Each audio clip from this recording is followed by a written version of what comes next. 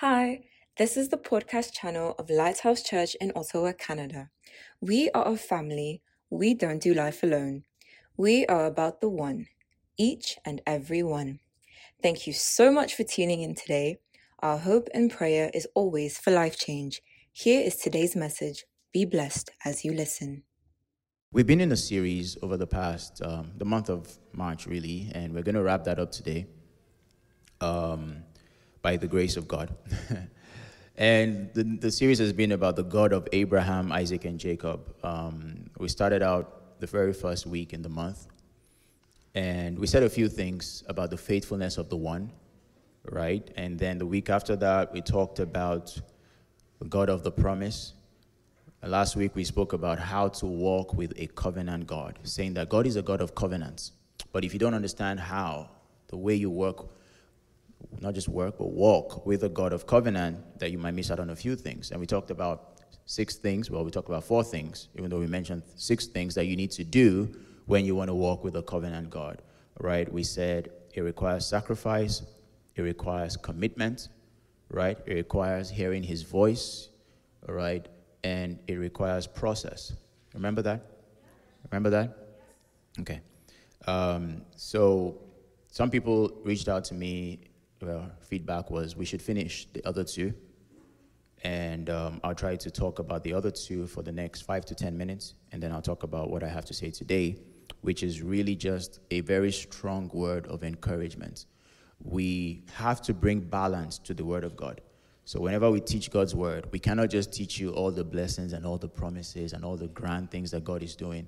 You have to understand what it takes, what is your responsibility, and that's what we've done. We've laid the foundation over the past 2-3 weeks. Now, I can tell you about the things you would expect to see in your life going forward in the name of Jesus Christ. Amen. I also want to remind us about some of the words that God gave us at the end of last year. He told our church that we are going to go forward. Do you remember that? I'm just reminding you in case you forgot that we're going to go forward. We're going to go forward. He said that our light has come, all right? And he said he will help us. I think we can agree that this year, this first quarter, God has helped us. Okay, we can agree that we are going forward, right? Okay, and that our light has come. Please continue to pray those words in your personal life, your family as well, as we prayed over this house. And we continue to pray that for you guys as well. God bless you. Amen. All right. So last week, like I said, I stopped at number 4. I want to talk about number 5 and 6 very quickly, just so that people can have the benefit. And please, if you've missed any part of the series, there is a very systematic way to approach the Word of God. This haphazard, you open your Bible, you just put your hand somewhere, flip it and say, this is what God wants me to study today. That stuff doesn't work. All right. You have to be very systematic about studying the Word of God so that your heart, all right, can be stirred up and you can have a proper understanding. It's just like a course curriculum, right? You don't go to school, you just show up in any class on Tuesday. They say, oh, so what class is this? It's agriculture. Okay, fine. You're an engineering major, you're in agriculture. The next week you show up to a dance class and put on dance shoes. It doesn't work that way, right? There's a very, very specific body of truth that you need, and there's an orderly account that we bring to you. So you need to go back and listen to everything that you missed. Number 5, I talked about how to walk with a covenant God is faith, all right? I was going to talk about that last week, faith. Now, when we think about the God of Abraham, Isaac, and Jacob, we know that Abraham is the father of faith, right? He is the guy that taught us the dimensions of faith. And what is faith? There are all these definitions of faith. There's a scriptural definition. The Bible says in Hebrews 11 and 6 that faith is the substance of things hoped for. It's the evidence of things not seen. But to us, what does that really mean? So in my understanding, my definition of faith is that faith is obeying God, all right, and acting, all right, in line with what you know about God to prove your trust and confidence in him. Say that again. It's obeying God and acting on what you know about God to prove your trust and your confidence in him. Faith is not believing God. Because people say, I believe God, I have faith. No. Faith is way more than believing God. The Bible says even the demons believe. It's obeying God and acting on what you know about God to prove your trust and confidence. And listen to me, that word know there is critical because it's not a head knowledge. It's a revelation knowledge. So people do this all the time, and we are all guilty as Christians. You read the Bible, you see something in the Bible, you shall be head and not tail. You say, well, I believe it, and you say you have faith. No. Until that word enters your spirit, it is a knowing of revelation. It's not a head knowledge, because every time you are hit with the facts of a situation, logic flies out of your head. Logic would always override what you know in your head. It's what's in your heart that logic cannot override. So, for example, God forbid, the doctors tell you you have a terminal illness or a disease. You read the Bible says, by his stripes I was healed. You know it's in your head. You believe it, but it hasn't entered your heart. The moment you see a scan and the doctor says, look, I'm telling you, this swelling here equals death, the logic in your head is going to fly out, because facts would always override what's in your head. But it's what you know in your heart. So that knowledge is not a head knowledge. Let me just get that clear. That immediately tells you that there is some amount of work you need to do to have faith. It means that you must transfer what's in your head to your heart. That's when it becomes faith. As a matter of fact, faith is very spiritual. The Bible says that there is a spirit of faith. There is a spirit of faith. So faith is not understanding. Faith is not, just taking the Bible, you memorize some scriptures. Until those scriptures become life to you, you don't have faith yet. And when you're confronted with reality, you would buckle. And you can all admit that you've been there before. I've been there before, many times. I thought I had faith. I was confessing the word. And then the reality came. I was like, bro, I have no faith on this issue. Let's talk about this next year. It happens. The reason why is because we have not transported or transferred what's in our head to our hearts. I heard someone say that the farthest distance is the distance from your head to your heart. I believe it. I believe it. That's a spiritual work that the Holy Ghost must do in you. All right? So why does it take faith to walk with God? Number one, God is a spirit and he cannot be seen. He cannot be seen. Have you ever seen God? Let me suspect someone. You've ever seen God? Like God, you've seen him face to face? No. He's a spirit and cannot be seen. So how do you walk with someone who cannot be seen? By faith. Number two, the reason why you need faith is because his ways cannot be understood. A lot of times, not every time, when God is speaking to a people, what he's saying to them doesn't make sense. Do you understand? God doesn't speak like me. I try to make sense 8 out of 10 times. I try. Not every time, but I try. But God does not, the things that God says do not make sense. So God takes Abraham, a man who is way past the age of childbearing, and his wife, and says, I'll make you a father. He doesn't say, I'll make you a father of one. I'll make you a father of many nations. And God is going, and Abraham is going, you're funny. You're such a comedian. But that's the reality of the God that we serve. He doesn't speak to you from your point of view. He speaks from his point of view. He speaks from an eternal realm. And in that realm, there are no impossibilities. There is nothing difficult in that realm. You need faith because God cannot be seen. You need faith because you cannot understand him.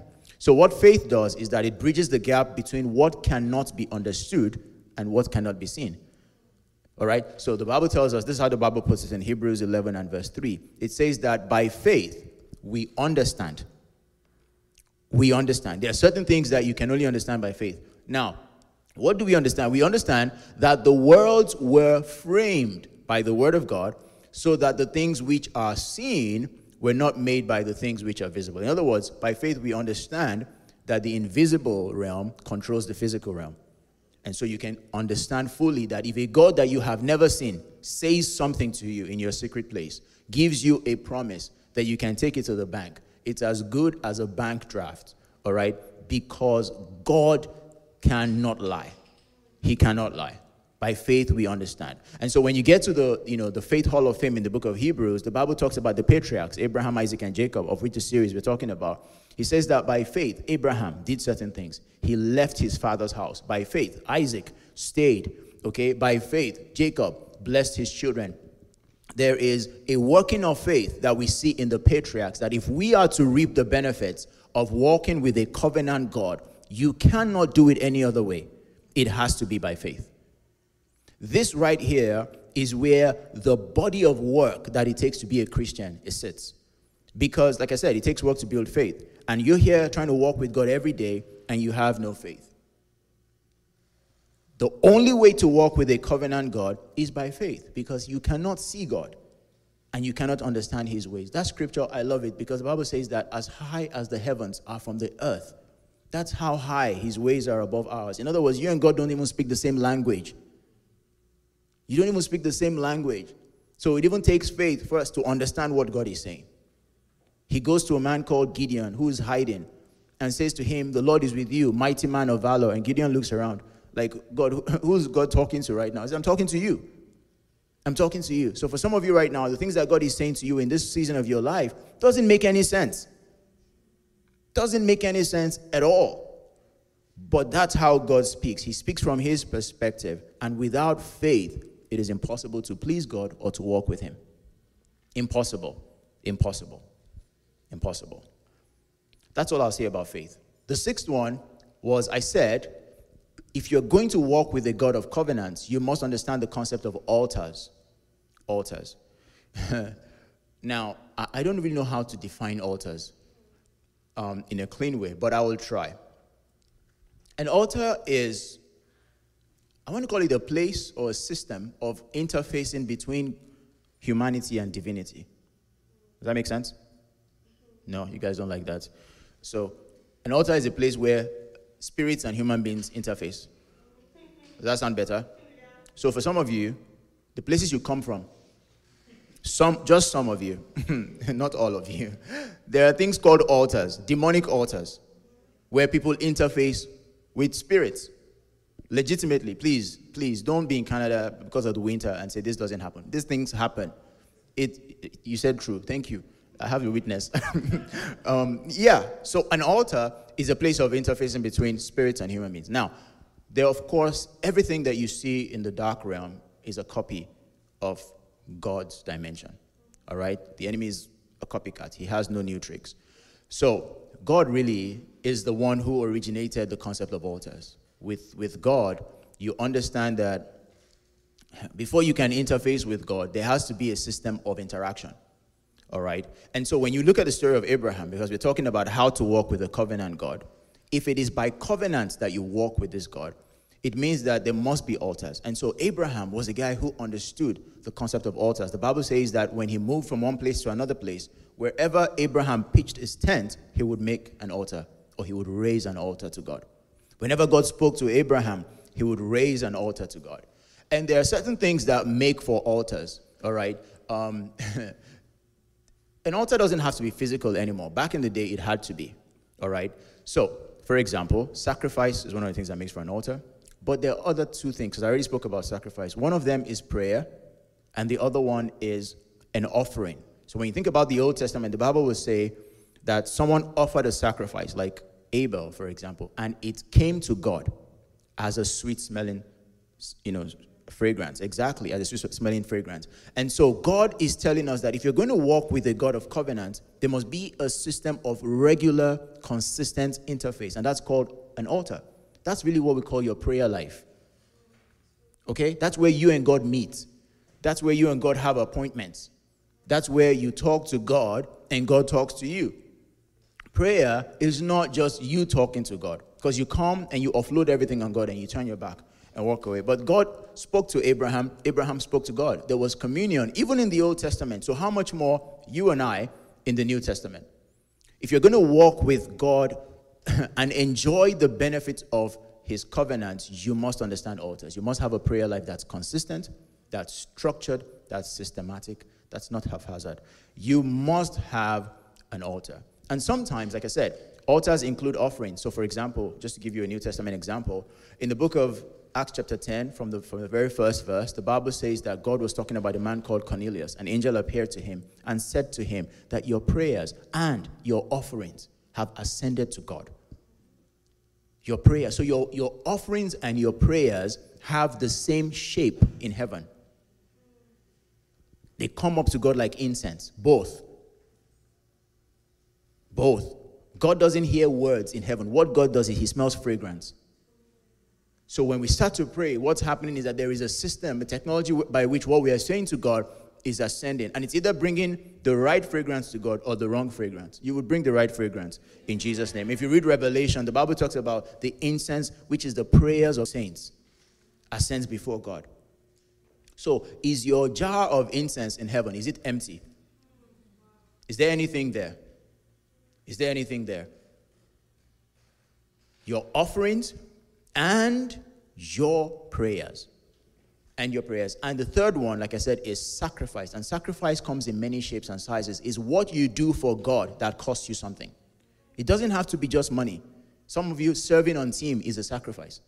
Some people take Uber and come here for rehearsals on Friday. They spend $25, $30 every week, and they're maybe like, oh God, my pocket is looking funny. That can be a sacrifice. In heaven, that's a fragrance. So you build altars, and Abraham was always raising altars. Over the life of Abraham, there were a number of altars that he raised. I don't know where he understood that technology, but he did. And you see, altars speak for you when you're not even alive anymore. That thing about altars, God is a transgenerational God. Nothing God does ends with a generation. He remembers, and the Bible is clear. God said, look, when I punish for 4 generations. When I bless for 1,000 generations. Do you understand that? Yeah, he's a God of generations. And so Abraham raised an altar. He died.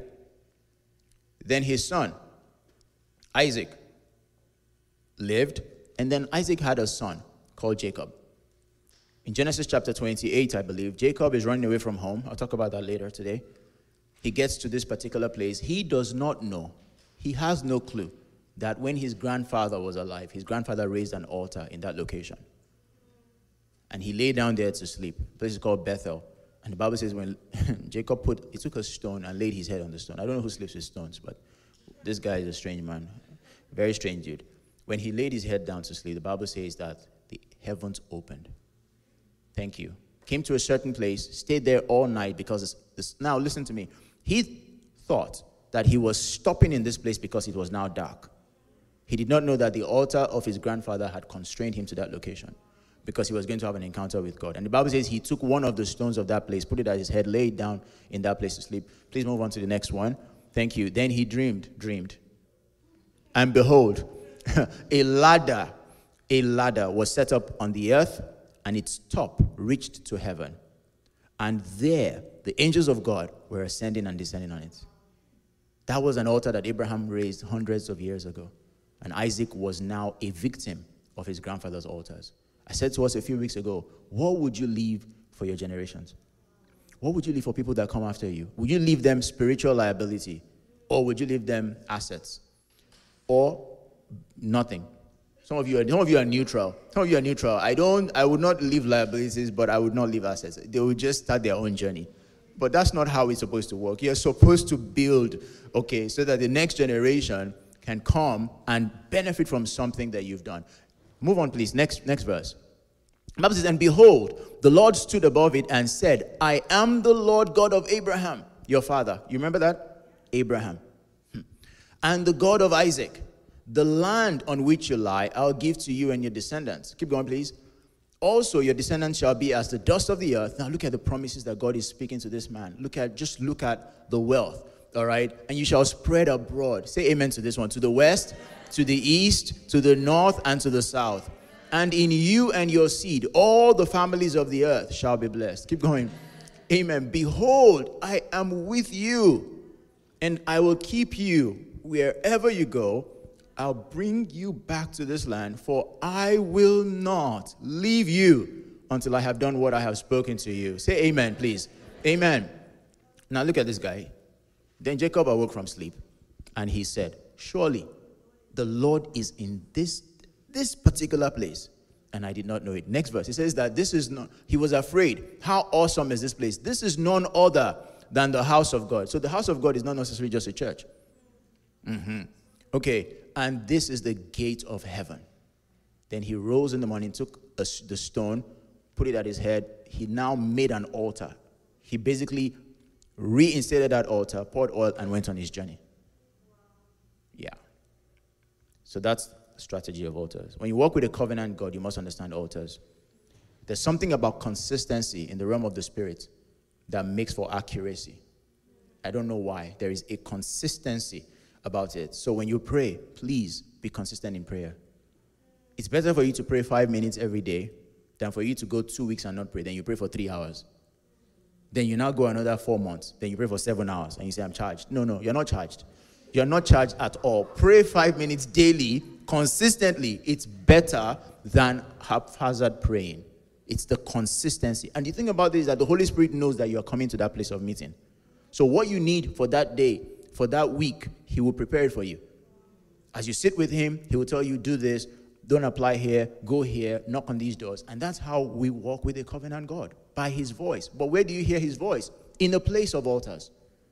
In a place of altars. Say amen. Amen.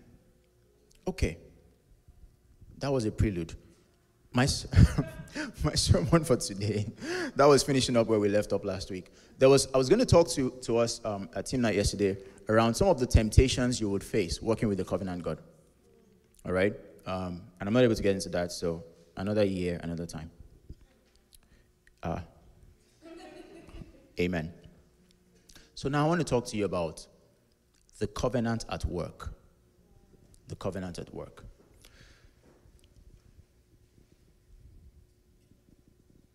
The covenant at work. We've talked about what's required, the fact that the faithfulness of the one was important, and so you as a person can walk with God faithfully and establish a track with God. We've talked about what you need to do to walk with the covenant God. But now let's examine some of the things that the covenant can do and will do in your life. In the name of Jesus. Let's examine the life of Abraham. So what we're going to do, this is our method to this study, okay? We're going to examine the life of Abraham. We're going to examine the life of Isaac. We're going to examine the life of Jacob. We're going to take one dominant expression of the covenant in the life of Abraham, the dominant expression of the covenant in the life of Isaac, and the dominant expression of the covenant in the life of Jacob. All right? And we'll blow those up. When you think about Abraham, out of everything that God did with Abraham, because like I said to you a few weeks ago, Abraham lived a supernatural life. That's just how the guy lived, as you should. I believe, I believe that, from my understanding, this is what spoke to me, so you might have a different revelation, that the most dominant expression of the covenant to Abraham was Isaac. Do you understand that? Was the fact that he had a child at the age of 100, in line with the promise that God gave him. There are other things that God did for Abraham. He became rich, he became wealthy, God protected him, all that. Those are all manifestations of the covenant. But I believe that the peak, the crown of the expression of that covenant that God had with Abraham, in the life of Abraham, was the birth of Isaac. Does that make sense? Because it didn't make sense. It did not make sense. And please listen to me, because today I bring encouragement. I bring encouragement today. God said to Abraham, I will give you a child. Abraham was 75. And God waited 25 years to bring the promise to pass. Now, I have a question for those of you who understand science. If you want to work a miracle, wouldn't you do it closer to menopause? If I was God, I'm not, but let's assume I was God. The way I would think about this is, I've committed myself. Let me do it quickly. Because every year, it gets more difficult. God is not fazed. He's just chilling. Then he's talking to Abraham about random things. And Abraham is going, bro, what shall you give me, seeing that I have no child? And God says, don't worry. So, this is what Isaac means, Uzama. Oh, dear Jesus. Isaac means this. Please listen. That there is nothing God cannot do. That's the summary of Isaac.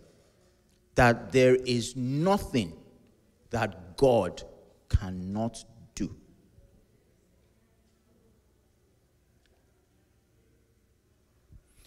Beyond the fact that there's nothing God cannot do, that there is nothing difficult for God. The way the Holy Spirit spoke to me about this so strongly, it encouraged me. God said to me that if I chose to wait till Abraham was 500 years old, it's just as easy for me as it would have been at 75 or 100. We think God is like us. we think that as things start to get bad and things start to get worse, it becomes more difficult for God to work. Like God is panicked, like, oh, the things are getting. No, God is like, look, I chose 100. I could have chosen 125, 148. It doesn't matter to me. It's the same thing to me. There is nothing that God cannot do. So it doesn't matter what you're trusting God for. If it's in your destiny, if it's in the plan of God for you, I want you to go to sleep. Well, don't go to sleep. Pray. You know what I mean. But relax. That's what I'm trying to say. There's nothing God cannot do. Our problems are so magnified. Small things become big things in our hearts. And even big things become bigger things like, oh God, what? No. No, we had a testimony here yesterday during team night about someone who had brain tumor. Was it a brain tumor that disappeared? There's nothing God cannot do. And I like how God shows off. Because he doesn't show off, like we do. He does it quietly, like it's nothing. He likes to prove a point. Because why wouldn't you give Abraham a child at 76? Why wait till 100? Because I'm God. I do what I please. I do it how I please, however I choose to. So Isaac means that there is nothing God cannot do. So for someone here today, you need to understand that. You need to embrace that. You need to hear that. That might be the only word for you. That there is nothing God cannot do. God gave you a promise many years ago, and you're like, oh no, how's God going to do this? It doesn't even make sense. God does what you consider sense doesn't apply to God. That's your own problem. That's your definition of sense. That's your definition of sense. The Bible says that Jesus went to a wedding. They ran out of wine. He was cajoled by his mom. And he told them, go bring water pots. Pour water. Fill the water pots. And he told them, draw the water pots and go and give it to the chairman of the feast. There's all kinds of questions in there. But thank God for servants that listen. Because when they drew the water, it wasn't wine, it was water. This servant carried water. He was about to get his life chopped off. He went to the chairman. He didn't go to just a guest. He went to the high table where the governor was sitting and said, we've got some new wine. And he poured it out, and it was wine. And the Bible says that this is the beginning of miracles that Jesus started to do. God likes to prove a point. Just because he's God. Just because he's God. My prayer for you is that God will prove a point with your life. That God will do something in your life that proves a point to you first, to the enemies, or to the doubters next, and to the world at large, in the name of Jesus. God likes to prove a point. Isaac also means that God is committed to your laughter. Yeah. God is committed to your laughter. Because Isaac means laughter. And Sarah said that God has made me laugh, and everyone who hears it will laugh with me. God will make you laugh. God will make you laugh. God is committed to your laughter. He's a father. He's a father. So if he has ability and he loves you, then there are things that he will do in your life. There are many things that God has not done in our life because the season has not come. Because the Bible says about Sarah that according to the time of life, that's that thing called process with God. That according to the time of life,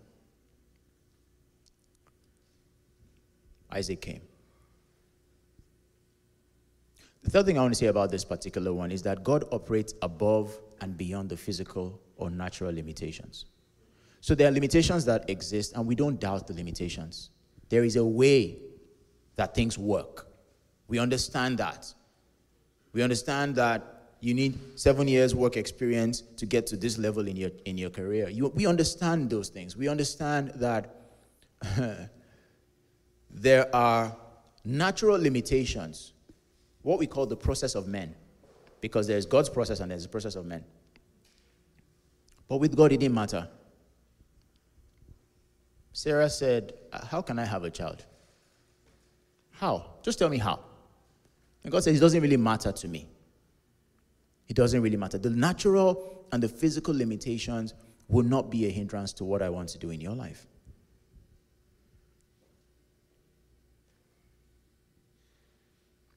Genesis 18 and 13. The Bible says, and the Lord said to Abraham. By the way, yesterday during team night, I don't know how many testimonies we had. It was a lot. It was a lot. That's how I can describe it. It was a lot. But during the testimonies, the Lord spoke to me and said that we're about to enter a season of miracles. In other words, the testimonies are just testimonies. Now we will see miracles. We will see miracles. In the name of Jesus. Genesis 18 and 13. The Bible says, so the Lord said to Abraham, why did Sarah laugh? You know why Sarah laughed? Because what God was saying was ridiculous. Made no sense. Why did Sarah laugh? Saying, surely shall I bear a child since I am old? Now listen to what God says. Is anything too hard for the Lord? Can you ask someone that question? Can you tell them, is anything too hard? Can you ask them very well, is anything too hard for the Lord? Then he says, at the appointed time, I will return to you according to the time of life, and Sarah shall have a son. Look at that. A son. He didn't even say a child. A son. I have concluded it in heaven. It will be on the earth. In the life of Abraham, the covenant signifies there is nothing God cannot do. Please believe it. Please believe it. And some of you right now in your mind, you're thinking, well, this is the God of the Bible. He has changed. He doesn't do this stuff anymore. Let me assure you that God does not change. No, God does not change. I'm tempted to sing a song by Ty Tribbett. If he did it before, he will do it again. He's the same God back then. He's the same God right now. He will never change. Let's look at Isaac. In the life of Isaac, I believe, like I said, you can have a different revelation based on what you study, and that's perfectly fine. This is what I want to teach you about. That the dominant expression of God in the life of Isaac is the God of increase. The God of increase.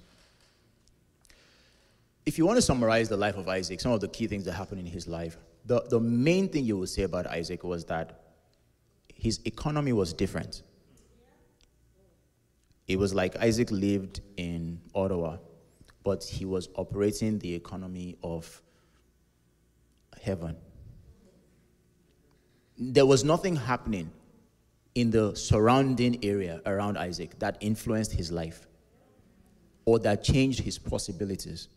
He was the God of increase. If you want to understand increase, you need to study Isaac. The story of Isaac, I'll paraphrase because I want to read more when I get to the story of Jacob, is that there was a famine in the land. There was a famine in the land. That means that there was inflation, gas prices. The economy was funny. There were no jobs. Nothing was working. Businesses were shutting down. People were moving into their friends' guest houses. Bad times. And naturally speaking, as a sensible human being, Isaac was ready to carry his bags and leave. He says, I'll go to Egypt. For some reason, Egypt always has bread when everybody else has nothing. I'll go to Egypt. That's what Abraham did in his day when there was a famine in the day of Abraham. The Bible says he went to Egypt. So Isaac had made up his mind. He had strategized with his family. He says, look, we got to move. Things are not working out here. Genesis 28. No, 26. 26. Genesis 26, I think verse 1 and 2. The Bible says, then God came to him and says, don't move. And the first thing he's probably thinking is, what? Why? There's a famine in the land. God says, don't move. He says, you shall live in the land of which I shall tell you. Isaac obeyed. Remember I talked about the significance of hearing God, the voice of God? One of the ways you walk with God is by hearing his voice. You don't have you don't even have, there's no hope if he's not speaking to you. So Isaac would have just made a blunder. So God says, stay. Isaac says, sure, you're a smart God. My dad told me that you keep your promises. I'll stay. So he stayed in the land. And the Bible says that after a while, Isaac sowed in that land. Genesis 26 and verse 12. And in the same year, he reaped 100-fold. Now, listen. You need to understand a few things here. The first thing is the fact that Isaac had faith. There is something you must know. When I talked about knowing something about God that proves your trust and confidence in him, there's something you must know to put your seed at risk in a time of famine. Do you understand? Yes. If it's a famine period, you will keep your seed because it will not grow. There is no rain. That's what famine means. And the crops were all lost. So for Isaac to sow, to begin with, there was something he knew that everybody around him did not know. He sowed in that land where there was famine. And the Bible says, not next year, in the same year, 100-fold. God of the increase. And beyond this, the Bible says that, and the Lord blessed him. The man, listen, began to prosper. He continued, he continued to prosper until he became very, in other words, I don't believe he sowed once. I think this thing was just happening. This was the way he operated throughout the family. For he had possession of flocks and possession of herds and a great number of servants. Now listen to that. The Philistines envied him. Isaac's dimension is the kind of dimension that tells us that a nation can envy a man. Yes. Yeah. The Philistines envied him. That's the kind of increase. It's the increase that brings distinction. That's the type of... Now, listen, we have to qualify when we say increase, because all of us, when we pray, God, increase my family, that's true. But there is a kind of increase that God brings, that it draws a line of demarcation. It separates you from everybody in your class. Everybody, we all came to Canada the same year. How do you have 17 houses? Yes. I know you received that. We just came together. We are not even got our first house. How? That's the kind of increase that Isaac had. It separates people. Clearly, everybody knew that he was suspect. That's what it meant. In the year of famine. So when everyone is saying that there's a casting down, remember that scripture? You will say, there's a lifting up. That's an Isaac dimension. It's increase that brings distinction. It's increase against all odds. When the odds are against you.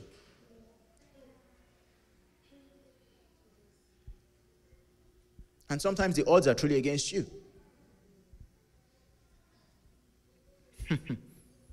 It's increase against all odds.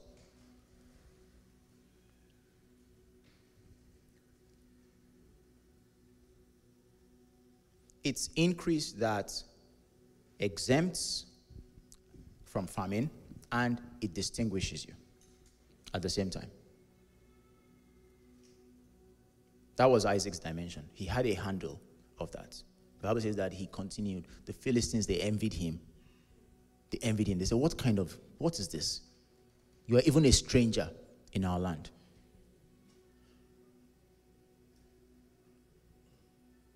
It's the increase that brings envy. Some of you are like, no amen to that. I don't want anybody to envy me. You haven't increased. When you increase, it's a package. Yeah, exactly. You buy one, you get one free. They come together.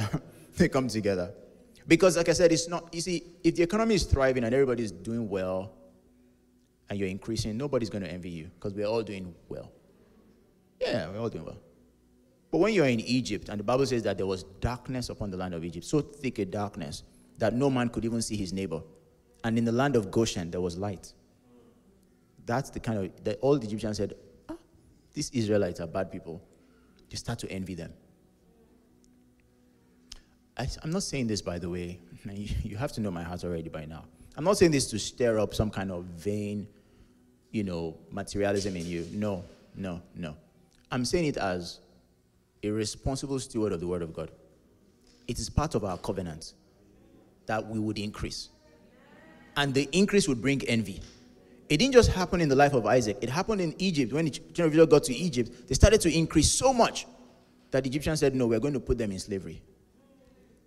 Yeah. I like this one. The kind of increase that Isaac had is increase that terrifies the enemy.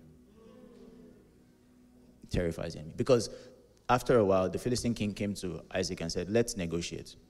We have seen that God is with you. So let's make a pact. Let's enter a covenant that you will neither do us harm. And we will. Now, when a nation comes to negotiate an agreement with one man, God has lifted that man's head. God has lifted his head.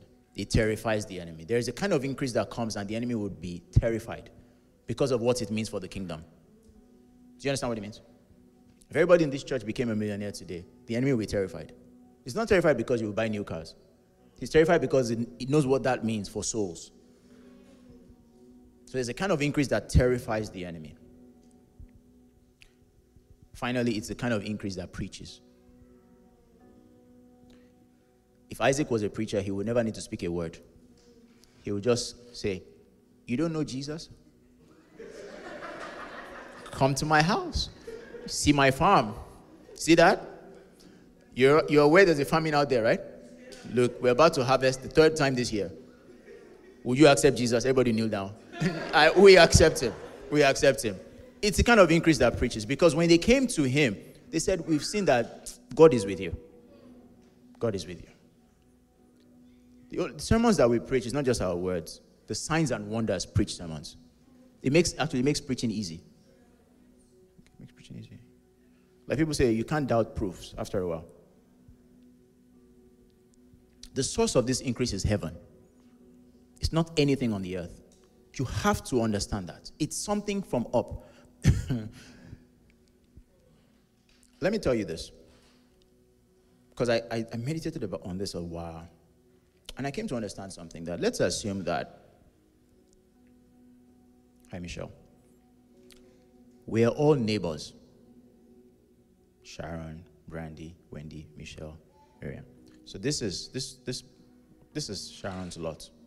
Okay, this is your lot. This is Brandy's. This one is Michelle's. Wendy, this is Michelle's. No, this is Isaac's. This is Michelle's. All of us are neighbors. All these farms are dry. Sorry, your farms are not dry. I'm Isaac. But this farm is thriving. Pay attention. There's nothing different about the natural elements. There's no rain. How his ground is getting watered, nobody knows. And nobody should ask. Because you can't answer the question. Do you understand? So this is thriving. Now, Brandy says, rubbish. Let's overthrow him. So they move Isaac and move him to this land. And Brandy takes over this land. It will dry. This one will start to grow. Do you understand? It was nothing that came from the physical environment. It was the man. It was the man. If Brandy says, okay, I give up. Let me be your friend. Let us plant on the same land. You plant here, I plant here. You know what's going to happen. It will not grow for her, but the other one will grow. It will not grow. That tells you that anything that comes from heaven can never be altered on the earth. Yes. It's an increase that preaches. That was Isaac's dimension. Supernatural increase. The God of Jacob.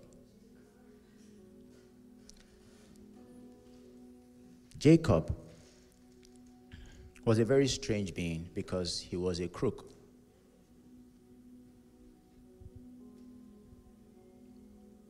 Really, the truth about the matter is that if you are a certain kind of person, most of us, actually, when you read the story of Jacob, you won't be too happy with God. That's the truth. If you read the story of Jacob, you won't be too happy with God. You'll feel like Jacob deserved the punishment. Don't lie. You felt like Jacob deserved the blessings that he got. No. Most of us were like, God, you're not right. You're not right. The dimension that Jacob mirrors is the God of mercy. Yes. Because the Bible is clear that, let's forget about the fact that people say he stole his brother's blessing. I don't believe he stole his brother's blessing. I don't. I believe his brother had already gave up the blessing when he sold his brother. But what he did was that he deceived his father. So that one he's guilty of. Do you understand? Because the father asked him more than once, is this Esau? He said yes. He even changed his accent to sound like Esau. He deceived the old man, a covenant man. He deceived the man. Deceived the man so much that the man poured out the blessing upon him, the blessing that was meant for his brother. When Esau came and Esau broke down in tears, started to cry, Isaac was trembling. Because Isaac really loved Esau, not Jacob. The Bible says that. So when you read the Bible with your church mind, you're going, this guy deserves punishment.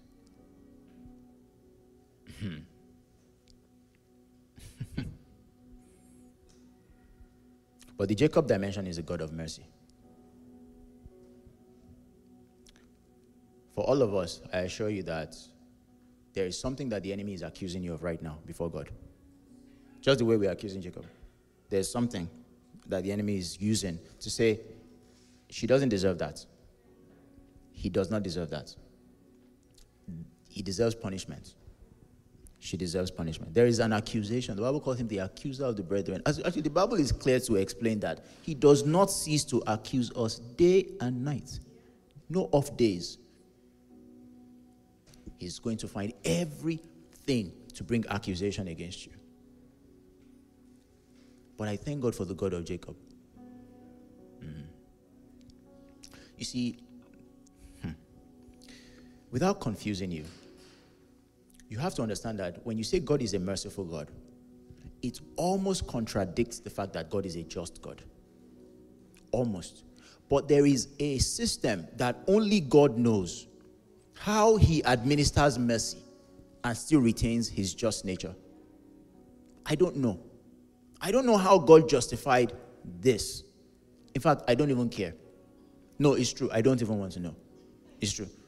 But God somehow, because he's still just, justified that this was right. Even though to you and I, Jacob should have been punished.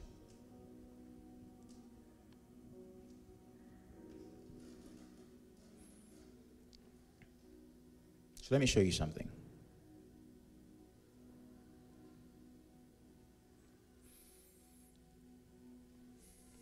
Genesis chapter 28 from verse 11 to 15. And then I'll jump to 20. Please listen with your spirit. This is the story we started to read earlier.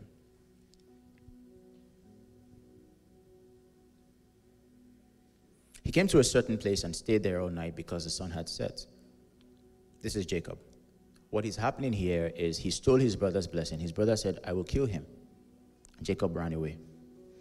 That's the journey. He was on that journey when he fell asleep and had this encounter.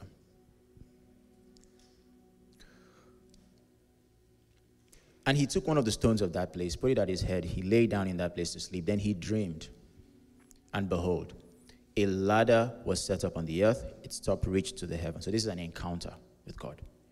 There were angels ascending and descending on it. And behold, the Lord stood above it, and the Lord said, now, these are the things that God is about to say to Jacob are not the kind of things you say to someone who has just stolen a blessing. Do you understand? This is the mercy of God at work. As if he never did anything. I am the Lord God of Abraham, your father, the God of Isaac. The land on which you lie, I'll give to you and your descendants. Also, your descendants shall be as the dust of the earth. You shall spread abroad to the west, to the east, north, south. In you, in your seed, all the families of the earth shall be blessed. Behold, I am with you and will keep you wherever you go and will bring you back to this land, for I will not leave you. That's a commitment from God. It doesn't matter what you do, Jacob. I will never leave you. I might allow a little adversity to come your way, but that I would leave you, it will never happen. How many of you need that, such an assurance from God? That God will never leave you. God will never leave you. I will not leave you until I have done what I have spoken to you. In other words, God was saying about Jacob that, look, even if you try to mess up, there's a certain level of commitment I'm making to you that would make it impossible for you to miss your purpose.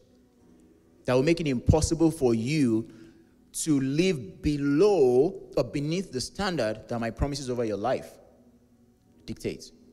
I'll do whatever it takes. And so you understand now why God wrestled with Jacob. Because the guy had still been doing some shady stuff. And it got to a point, God says, I will have to deal with this guy. Because his destiny is bigger than anything. You know that encounter, he wrestled with God, and the Bible says God dislocated his hip. And then he surrendered. So God asked him, what is your name? He said, my name is Jacob. Because the last time he was asked, what is your name? He said, my name is Esau. Now he had repented. So God says, aha, your name will no longer be Jacob. You will be called Israel. Do you understand that? God brought him into an encounter that forced him to align with God. Because he was on his way back. He'd gone on this journey. By the way, if you read further down, verse 20, let me show you something else there. The Bible says, after this encounter with God, Jacob did something. He made a vow. He made a vow saying, if God will be with me and keep me in this way that I'm going, and now listen to this with your spirit. Look at what Jacob is praying for, a covenant man. And give me bread to eat and clothing to put on, that I might come back to my father's house in peace. So he's praying for the most basic needs of a human being: food, clothing, and protection. That's what Jacob is really, because when he left home, he left in a hurry. He left with one stake in his hand. That was his testimony. So he's just saying, God, just don't let me die. He's not thinking, all these ones that God is saying, I'll bless you to the west. He's like, forget about the west and the east. In the center, keep me. Just give me food to eat, bread and clothing to put on my back. If you can do that for me, then you will be my God. A covenant man. God ignored him. Yeah, God did not respond to this. Because when God started to work on Jacob, Jacob prospered in the house of Laban, where he ran to. On his way back from Laban, he'd grown. That's another testimony. He'd expanded. He's coming back after leaving Laban. Then Esau, his brother, that he ran away from, hears that Jacob is coming back. And Esau sets out with, I don't remember exactly, I think it was 400 men, if I'm not mistaken, to come and welcome him. Not welcome, no, that was the metaphor. To come and deal with him. That was the agenda. So Jacob understands Esau is coming. He's still scared of Esau, rightly. But Esau had increased to a degree, but not like Jacob. So Jacob started plotting. He sent a first set of goods ahead to Esau. So when they come to Esau, they should tell them, oh, this is from your, Isaac, your servant. Jacob, your servant. Accept this offering. Then he sent another package. He's a schemer. He was prepping the guy's mind. He was still trying to play games with God. So after sending 3 or so packages ahead, the Bible says he was now left alone with God. That's where God encountered him. And then God dealt with him. Then he says, it's true. I'm a rogue. God says, I'm glad you accept. Your name will now be called Israel. And in that moment, things changed. So when he met Esau was like, oh, my brother, happy to see you. But something had shifted. Something had shifted. It's the God of mercy. Mercy that gives you an advantage. Mercy that also gives you encounters with God. I hope you know that God doesn't owe us encounters. He doesn't owe us encounters. He can be hidden all his days, and you just walk with him by faith. Sometimes God comes out into the open, like he did on Friday, just to let you know, I'm still with you. He doesn't owe us that dimension at all. So this was the mercy of God at work.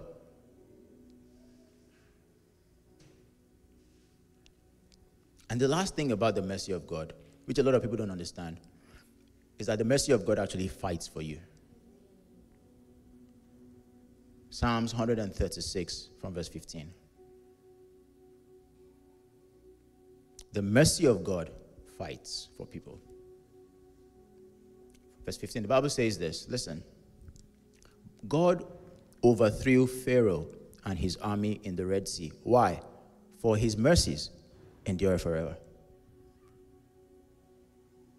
He led his people through the wilderness, for his mercies endure forever. He struck down great kings. Why? Because of his mercies that endure forever. And he slew famous kings. Why? Because of his mercies that endure forever. Now, all the names of all these guys. Then he goes on to say this. He gave their land as a heritage. Why? For his mercies endure forever. The mercies of God. In Abraham, we'll see that there is nothing God cannot do. Please believe that. You have to believe that. It's not worth serving a God whose hands are tied. No. Don't waste your time. In Isaac, we see the God of the increase that distinguishes people. In Jacob, we see a God of mercy. Thanks again for listening. To hear more messages like this one, make sure you subscribe to our podcast channel. If you want to be a blessing to others, share the message. To stay connected, download our app and follow us on Instagram at Lighthouse Church Ottawa. We love you.